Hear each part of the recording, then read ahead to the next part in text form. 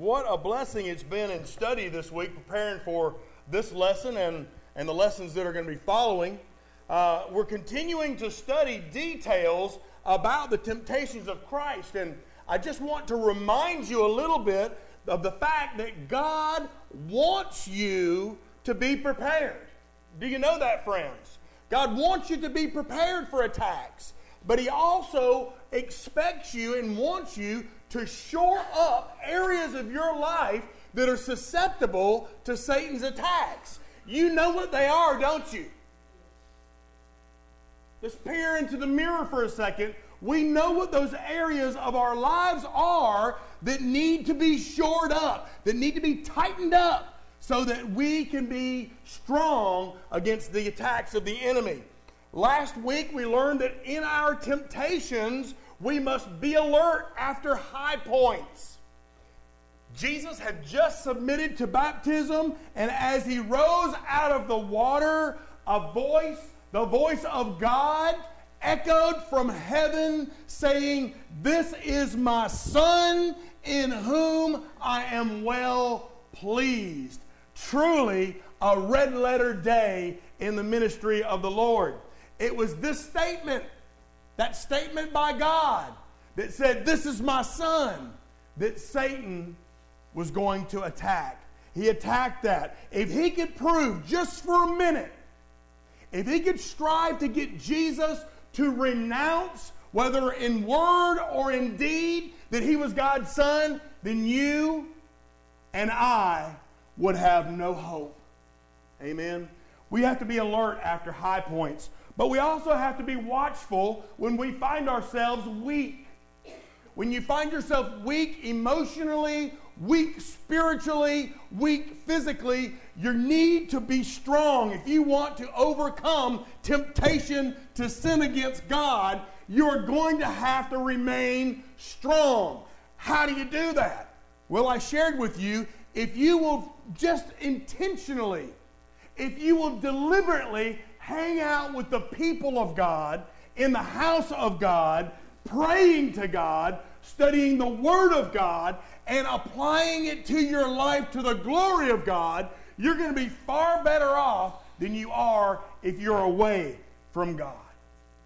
You'll find most people realize that the temptations are the strongest when they're not coming to church. They feel attacked. Friends, I can't be away from you guys more than a couple of days, and I begin to feel vulnerable to the attacks of the enemy. That's why I think that the Wednesday morning Bible study has become so critical. People come to be shored up. They come to be strengthened so that they can resist the attacks of the enemy. Satan attacks feeble people. Did you hear that?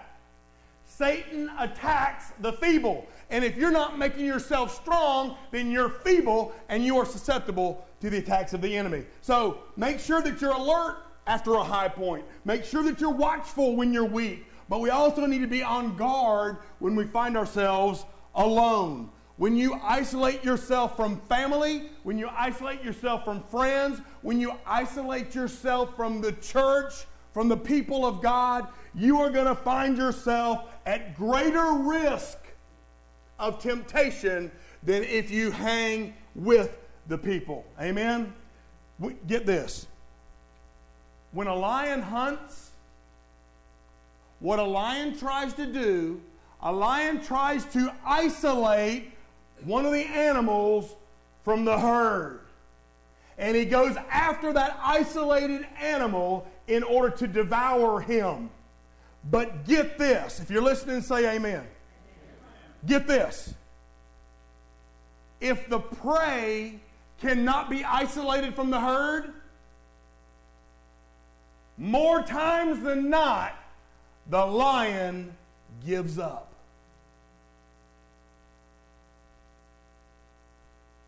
So it is with that roaring lion seeking to devour your soul. If you hang out with the herd, and I'm not calling you a bunch of cows, but if you'll hang out with the herd, if you'll hang out with the church, if you'll stay in the Word, if you'll keep praying to God, if you'll keep seeking after Him, you'll have much more success in resisting the attacks of the enemy. So be aware of your situation, right? Make sure that you're alert after a high point in your life. Make sure that you're watchful when you're weak. Make sure that you're on guard when you find yourself alone. But you better be alert to his strategy too. The enemy has got a tried and true strategy. Now, you need to be reminded that Satan cannot force you to sin. He cannot force you to accept the temptation that he offers you. He's not all-powerful. He's not ever-present. And he's not all-knowing. He can't force you. He can't make you do anything. But boy, oh boy, he sure does succeed a lot of times, doesn't he? Why is that? Because he has a tried and true strategy of attacking us. Here's how it goes. First thing he does, tosses out the bait. He tosses out the bait. He notes your habits. He notes your desires. He notes your appetites. And he observes with who you hang out.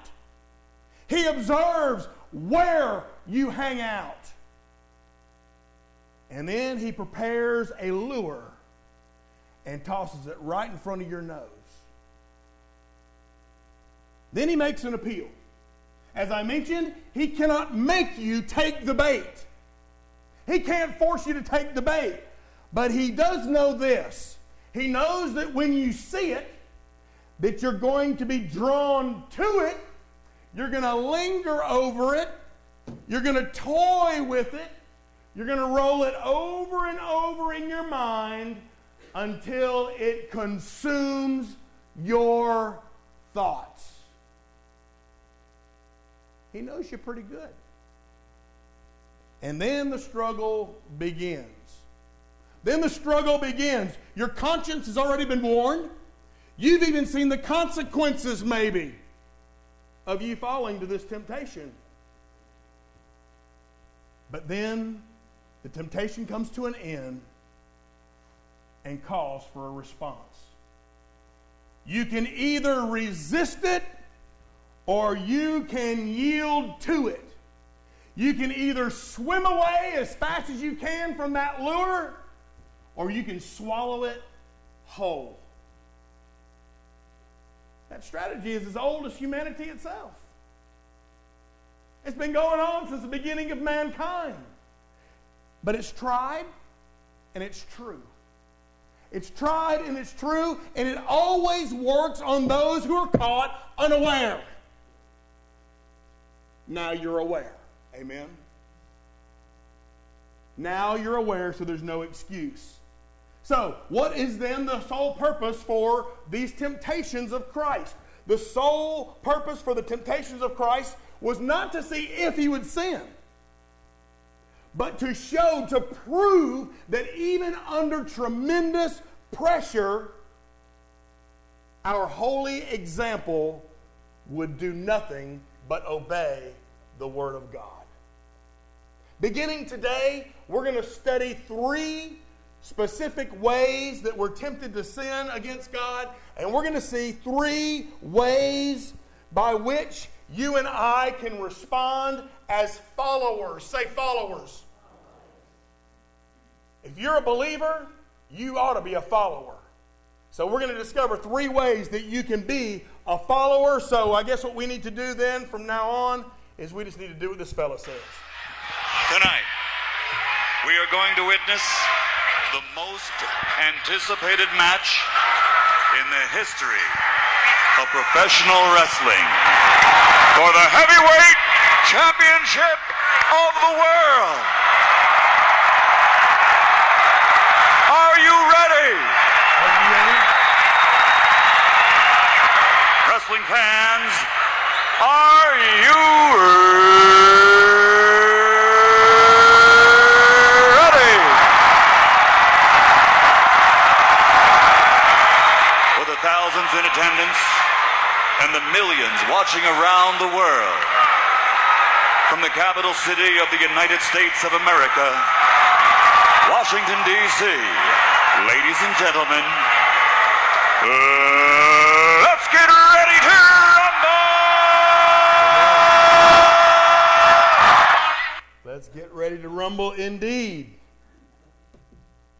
Because the devil is fighting for your soul. And if you give up without a fight, the curse will be on you. So let's be reminded, first of all, what Jesus did in this greatest heavyweight bout. In Matthew chapter 4, then Jesus was led up by the Spirit into the wilderness to be tempted by the devil. And when he had fasted 40 days and 40 nights, guess what? He was hungry. Is that a no-brainer or what? Fasting for 40 days and 40 nights, you're going to be hungry. Now, when the tempter came to him, he said to Jesus, if you are the Son of God, command these stones to become bread. But Jesus answered and said, it is written, man shall not live by bread alone, but by every word that proceeds from the mouth of God. The first temptation that we're going to study tonight, or this morning, the first temptation of Jesus was to the lust of the flesh. The lust of the flesh. In John chapter 2, John gives us some divine instructions that we can use to overcome temptation. Listen carefully. In 1 John chapter 2, verse 15, the Bible says, believers, do not love the world or the things of the world. If anyone loves the world, the love of the Father is not in him. For all that is in the world, the lust of the flesh, the lust of the eyes, and the pride of life is not of the Father, but it's of the world. And the world is passing away and the lust of it, but he who does the will of God abides forever. Now, in 1 Thessalonians chapter 5, the New Living Translation records Paul addressing some believers in that city. And here's what he said. He said, may your whole spirit, soul, and body be preserved blameless until the day Jesus comes again. What does that tell you and I? That tells you and I that you can only be tempted in one of three areas, because that's all there is. All right? There's only three areas of your life that can possibly be tempted. The human being is composed of a body, a spirit, and a soul. Now, Paul wrote to the Corinthians in 1 Corinthians chapter 9, he said that we are to bring our bodies under subjection. So what in the world does that mean? To bring our bodies under subjection. What that means is this. We need to train our bodies to do what it should, not do what it wants. Amen? Because these bodies have appetites that can be tempted. Amen? So we need to bring these bodies under subjection, training it to do what it should do, not what it wants to do. Amen? So, what was the first way then that Jesus was tempted? He was tempted in the lust of the flesh. He was tempted in his body. Now, this temptation echoes of one you're familiar with in Genesis. You remember it? Adam and Eve were warned about the fruit of that tree that was over in the midst of the garden. And God said, you shall not eat of it, nor shall you touch it, lest you die. But in verse 6, we know that the serpent tempted Eve, and she saw that tree. And she saw that that tree was good for something. She saw that that tree was good for her body. That that tree, as the Bible says, was good for food. And lest you think that this was a female problem, I want to bring your attention to the fact that the Bible goes on to say, and she also gave to her husband with her, and he ate. Nice husband. Amen? Anyway, Friends, when we gratify our natural base desires, when we choose the pathway of comfort instead of seeking after the righteousness of God and the kingdom of God, here's what happens. The lust of the flesh takes over. Tempter says, you have to live, don't you? You have to live, don't you? But God says in Galatians 5:16 that we are to walk in the Spirit so that we shall not fulfill the lusts of the flesh. Walking in the Spirit. So what I want you to do is I want you to notice in this greatest heavyweight bout of the world between the Son of God, Jesus Christ, and that one that's called the tempter, the devil, Satan, the devil begins with a body shot. Amen? He begins with a body shot. Notice in verse 3. Now the tempter came to him and said, if you are the Son of God, command these stones to be bread. The survival of the body. It's man's most basic need for this body to survive. Self-preservation. I mean, it's an instinct that doesn't require a whole lot of thought. I want to live. I want to preserve this body. Despite disease, despite injury, the human body yearns and struggles to survive. And while I know that there are limits, I am absolutely amazed at what people can do to their bodies and get away with it.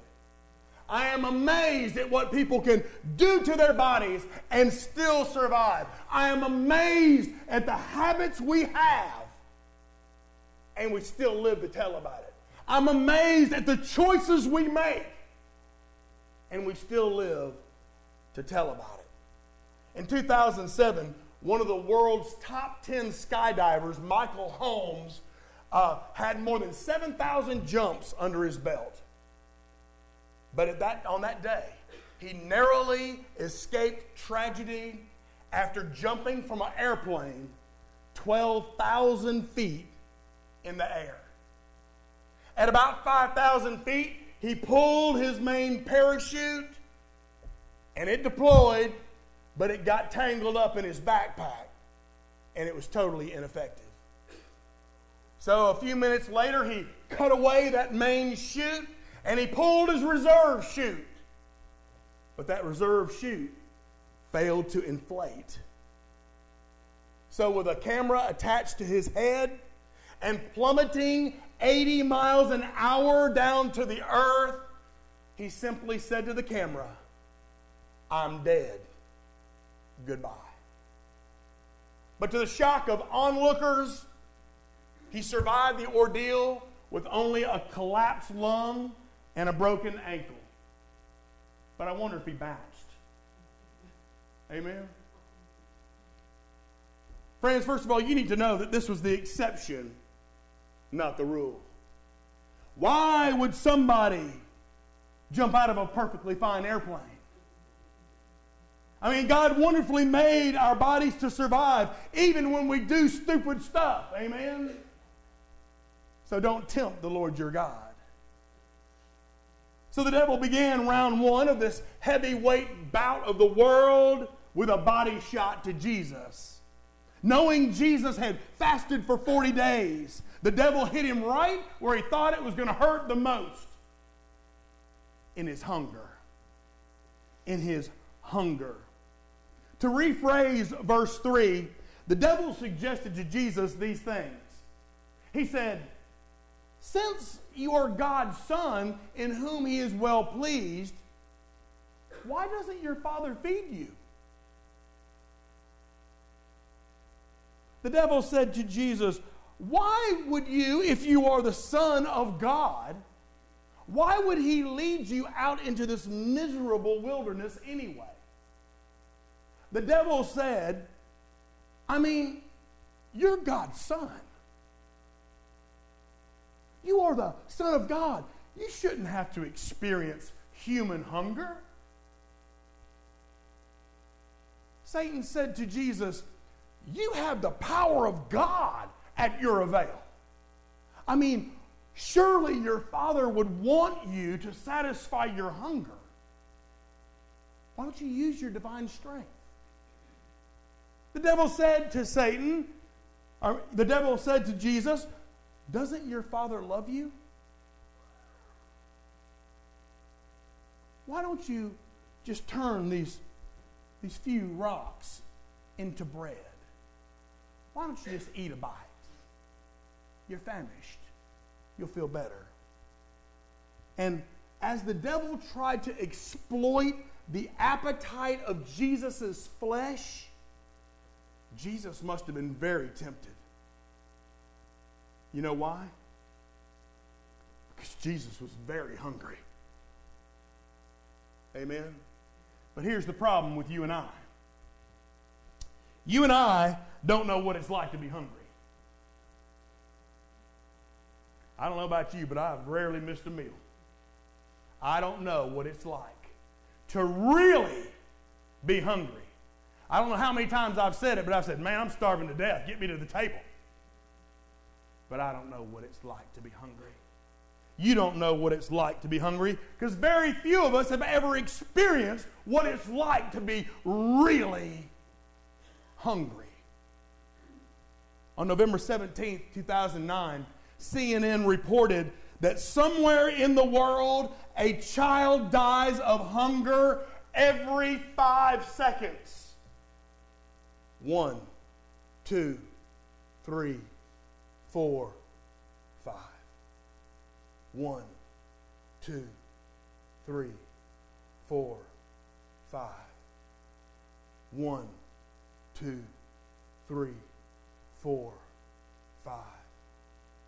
1, 2, 3, 4, 5. 1, 2, 3, 4, 5. Was one of those your child? Can you imagine your child starving to death? The UN Secretary General, whose name was Ban Ki-moon, said, today, more than 1 billion people are hungry. And 6 million, say 6 million. 6 million children die every year from hunger. Do you know what that means? Friends, that means that hunger, say hunger. Hunger kills 16,000 kids every day. I can't even count that high. And 16,000 plus kids die every year. I can't imagine one of our CIA children dying because they didn't have no food. But worldwide, 16,000 die because they have no food. And here's the kicker. People in the United States spend about $300 billion, say billion, $300 billion a year eating out.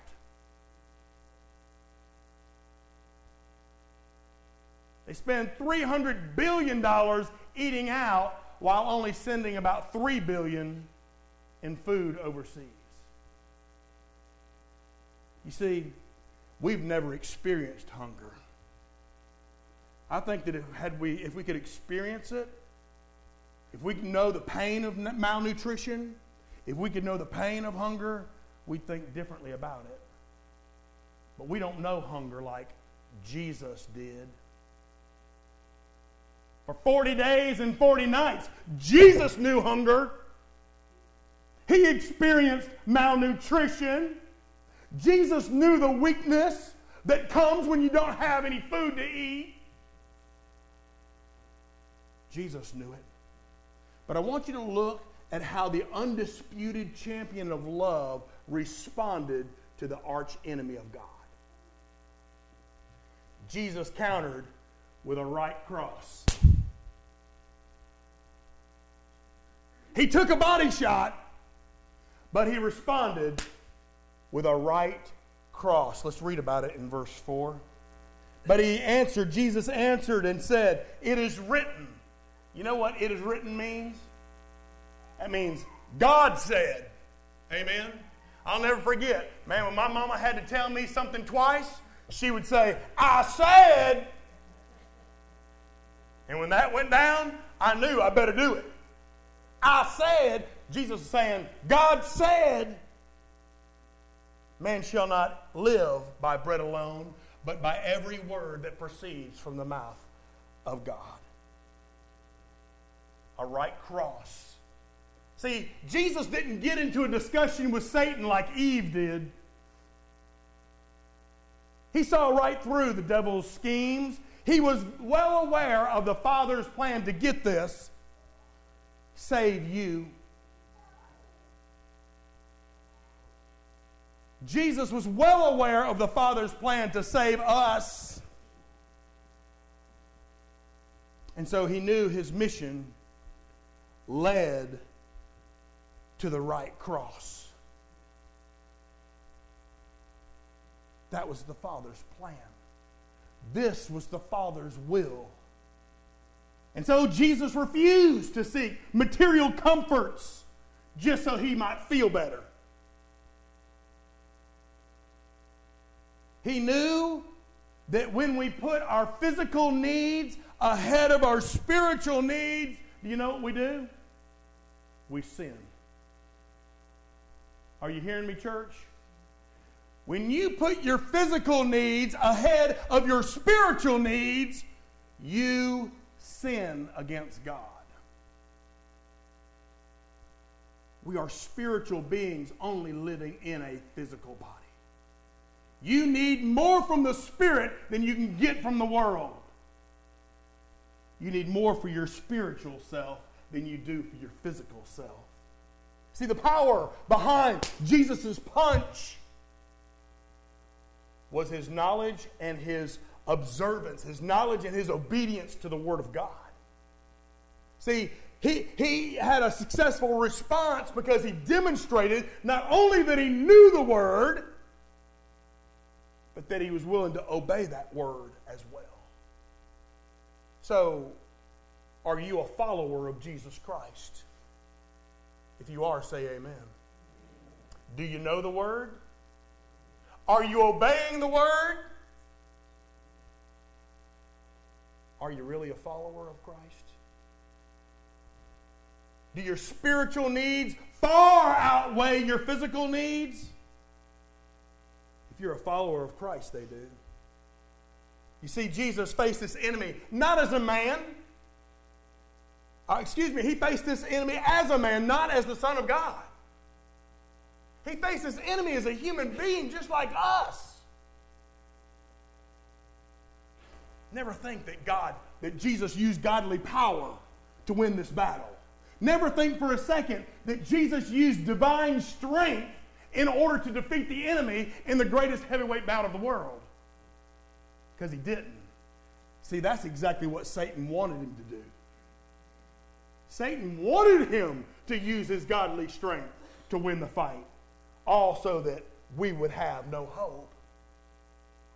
So what did Jesus do? He responded by quoting a verse from Deuteronomy chapter 8, verse 3. And in that chapter, in Deuteronomy 8:3, God was teaching the nation of Israel how to depend on Him. And He wants you and I to learn the same lesson. Listen to what Moses wrote in Deuteronomy 8:3. He said, "Every commandment which I command you today, you must be careful to observe, that you may live and multiply and go in and possess the land, which I have set apart for you. And you shall remember that the Lord your God led you all these 40 years in the wilderness." Why? To humble you. You know, you can't receive Jesus until you've been humble. To humble you and to test you. To know what was in your heart, whether you would keep the commandments of God or not. So he humbled you, and he allowed you to hunger, and he fed you with manna from heaven, which you did not know, nor did your fathers know, that he might make you know that man shall not live by bread alone, but man lives by every word that proceeds from the mouth of God. Your spiritual needs far outweigh any physical needs you will ever have in this life. Spiritual. So, in other words, Jesus countered by saying things like this. Hey, Satan, food may be important, but I don't live on food alone. Amen? I don't live on food alone. We live by every word that proceeds from the mouth of the Father. It's like he was saying, yeah, listen, I could turn those stones into bread if I wanted to. I could do that, but I will not exercise my strength. I will not exercise my powers independently from what the Father wants me to do. I came because he sent me. I came to obey him who sent me to do his will. It's like Jesus was saying to Satan, you know, I hunger for a lot more than just food. I hunger for a lot more than that. I hunger to do my Father's will. It's like Jesus was saying, listen, I've got no reason, absolutely no reason to doubt my Father. This testing that I'm going through, it only makes me stronger. This testing that I'm going through, this hunger that I'm enduring, only makes me desire him more. It's like Jesus was saying, listen here, Satan. Listen here, you old tempter of old. Listen here, you devil. I experience God every moment I live, not just when I eat food. I experience the love of God every moment I live, not just when I get something from him. Amen? My. So what does this temptation teach us? Well, it teaches us by example, praise God. He didn't just tell us. He showed us by example that we don't have to live. We don't have to live. But we do have to obey God. He taught us by example that the spiritual far outweighs the physical. The spiritual is more important than the physical. Are you a follower? Look at me. Are you a follower? Can you say in your life that your spiritual life far outweighs the physical? If you're a follower, it did to Jesus, and it should to us. See, getting bread is not the most important thing in this life. Obedience to every word of God is the most important thing in this life. You can only make a difference when you're in obedience to God's will. You can only make a difference in somebody else's life when you're in obedience to God. So we need to depend on him. He's trustworthy, amen? Can you remember a single time when God let you down? Think back. Some of you got a long way to think, amen? Think back. When was the last time God let you down? When was the last time that God turned his back on you and said, forget you? Fend for yourself. I'm gone. If you want me to answer that question for you, I will. Because you wouldn't be breathing today had he turned his back on you the first time. My. So we need to depend on God. We need to trust him. But if you're anything like me and my type A personality, I'm tempted to try and do it all by myself. Amen? Aren't we always tempted to do it ourselves? See, Satan's basic strategy is this. Listen, God can't be trusted, y'all. That's what the devil wants you to believe. God can't be trusted. You need to do it yourself. He pulled that junk in the garden. He said it to Adam and Eve. Do you really believe that God is that good? He pulled that junk with them. He said, he told you not to eat because he knew the minute you ate it, you'd be as wise as him. He pulled that junk on Adam and Eve. And he said, listen here, God ain't your friend. He said, God is holding out on you. He's trying to deny you. He's trying to hold back your goodness to you. He pulled that junk in the wilderness, speaking of Jesus. Satan said, just turn the stones into bread for crying out loud. Right? He said, what is the big deal? You are the Son of God. Just do it. Just do it yourself. There's no law against turning rocks into bread. Why don't you do it? It won't hurt anything. How about this one? The law says it's okay. I know God says it's not, but the law says it's okay. Go ahead and do it. Can't you hear Satan saying to Jesus, Jesus, you have been without food for 6 weeks. Eat. Eat. And Jesus could have done it in an instant. In fact, his hunger, the hunger of his flesh, was screaming, do it! Eat! But you see, sin gets its power by persuading me that I'm going to be a lot happier if I follow it. That's the age-old lie that sin brings into my life. Oh, you'll be so much happier if you just do it. See, the power of all temptation is in the prospect that it'll make me happier.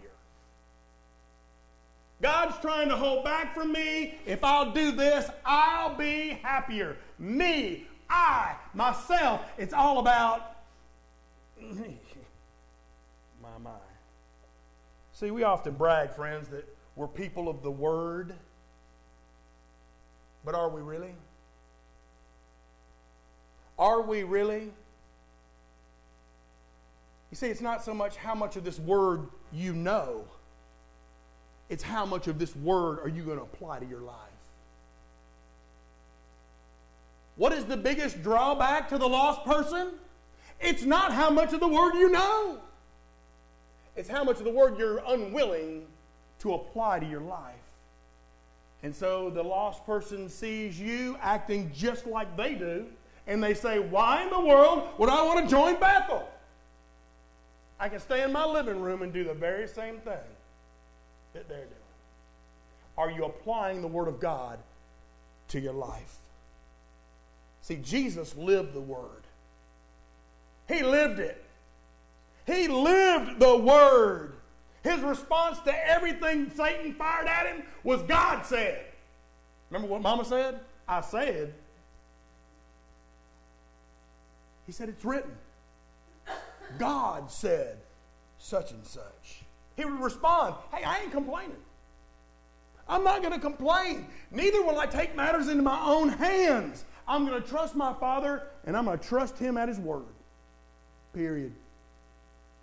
Period. Now, I know that our temptation is not to try to turn stones into bread. But see, the impossible doesn't tempt us. We can't do it even if we wanted to. But the lure behind that temptation is still just as striking. The devil's ploy in our world is to somehow make us believe that if you want something done, you've got to do it yourself, and whatever you do, don't depend on God. And many of us, even in the church, fail to trust God. The temptation is just the same. Don't believe the lie. Now, I don't think I've ever done this in my years at Bethel, but I want to make every one of you an offer today. I want to make you an offer. Maybe you claim to be a believer, but you're not. Are you listening? Maybe you claim to be a believer, but you're not following Jesus. You're not a disciple. I just want to begin by saying I've got news for you. If you're not following Jesus, then you're not a believer. Do you know that? Because what you believe, you do. If you believe that Jesus is the Christ, the Son of God, the Savior, the Lord of your life, you're going to do what He asks you to do. True or false? That being the truth, I want to help you. An open invitation, an open offer for every single person here today. I want to help you. If you will let me know as you leave, you and I will begin meeting on a regular basis. Here, your living room, my living room, it matters not. We will begin to meet so that you can learn how a believer becomes a follower.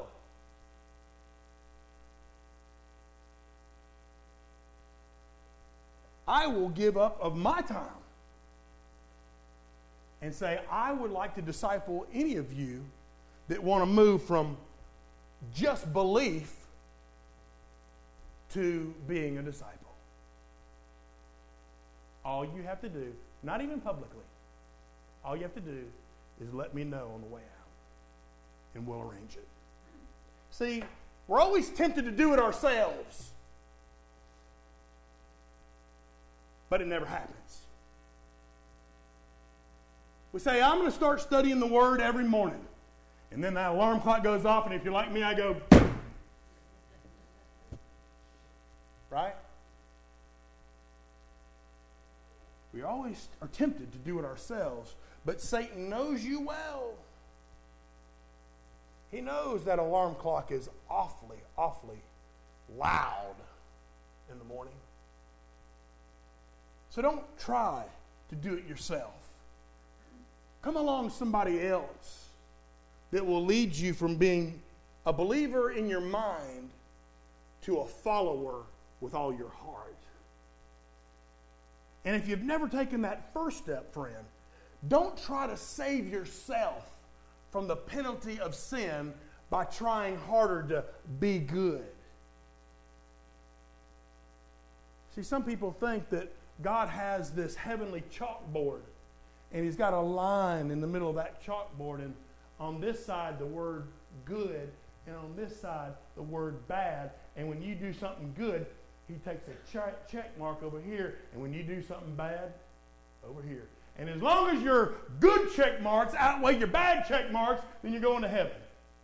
That is the biggest lie that the enemy of God, the arch enemy of God, has ever persuaded on man. Don't try to save yourself from the penalty of sin. Neither should you ever think that you need to somehow get right before you come to Jesus. A person comes to my mind right now. You know her, and she doesn't come here because she doesn't think she's worthy.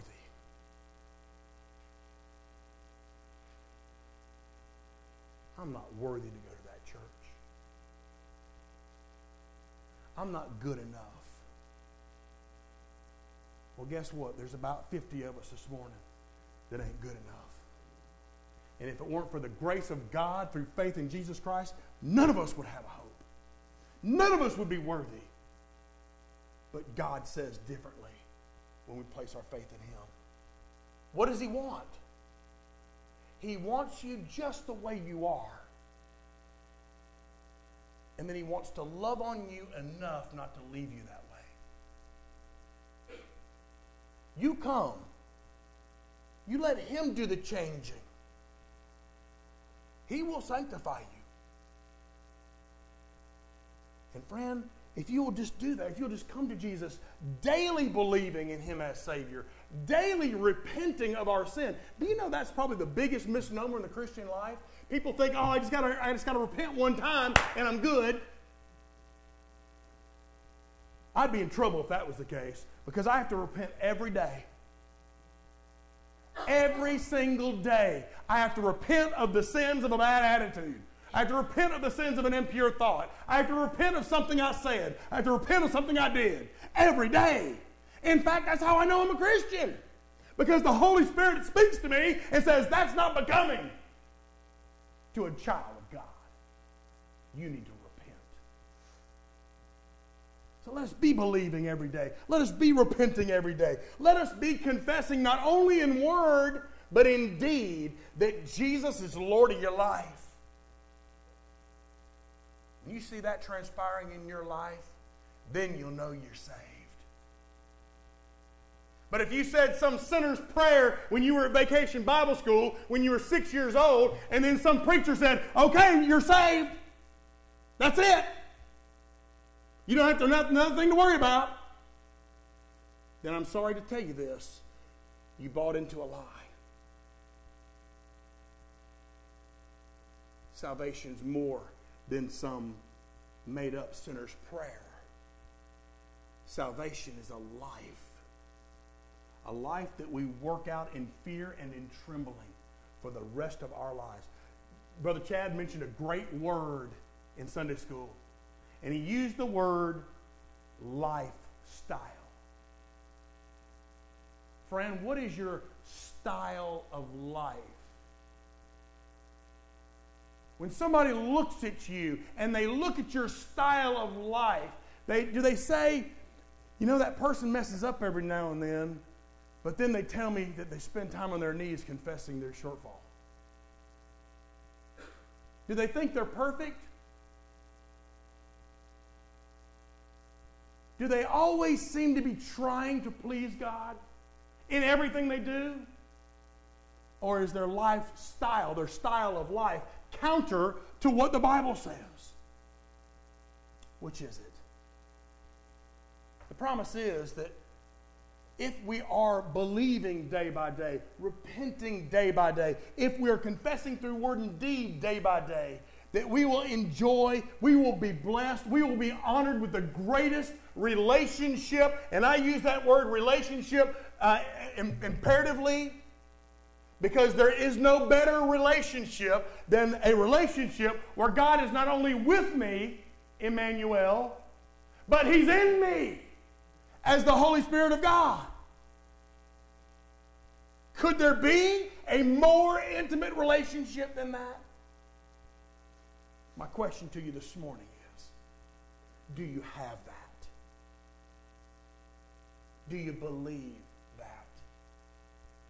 Do you confess that not only with your words, but do you confess that in the way you live? I can't say that about you. That's something only you and your God in heaven know. But He calls you to a decision. And my prayer is that if you haven't made that decision, you will today. And don't forget my offer. Because once we believe and confess and repent and agree to do that for the rest of our lives, then we must also be discipled. It's just like being born. When you're born again, you're just newly hatched. Amen? But once you're hatched, well, then you got to grow. And that's what we do with discipleship. So if you want that, you let me know. But more important than that, if you want Jesus, you come and let us all know. Let me pray for you. Father God, we adore you. And we adore you because you first adored us. And that, Lord, even while we were still wretched, pathetic, filthy sinners, you sent your Son Jesus to die, to shed blood for us. Lord, I praise you and I thank you with all my heart. And Lord, if there's been times in my life where I haven't lived like a man who believes that, Lord, forgive me. Lord, I pray you'd speak to us all this morning. Lord, help us all to examine our lives to see if we're truly in the faith. Only you can speak those words of life to us. So I pray today that you would do a supernatural work. Lord, if there's people that just need to spend time with you at this altar, Lord, it's all for you. Lord, if there's those that need to come believing, repenting, and confessing in word or deed that you are the Lord of life, I pray that invitation would speak to them as only you can today.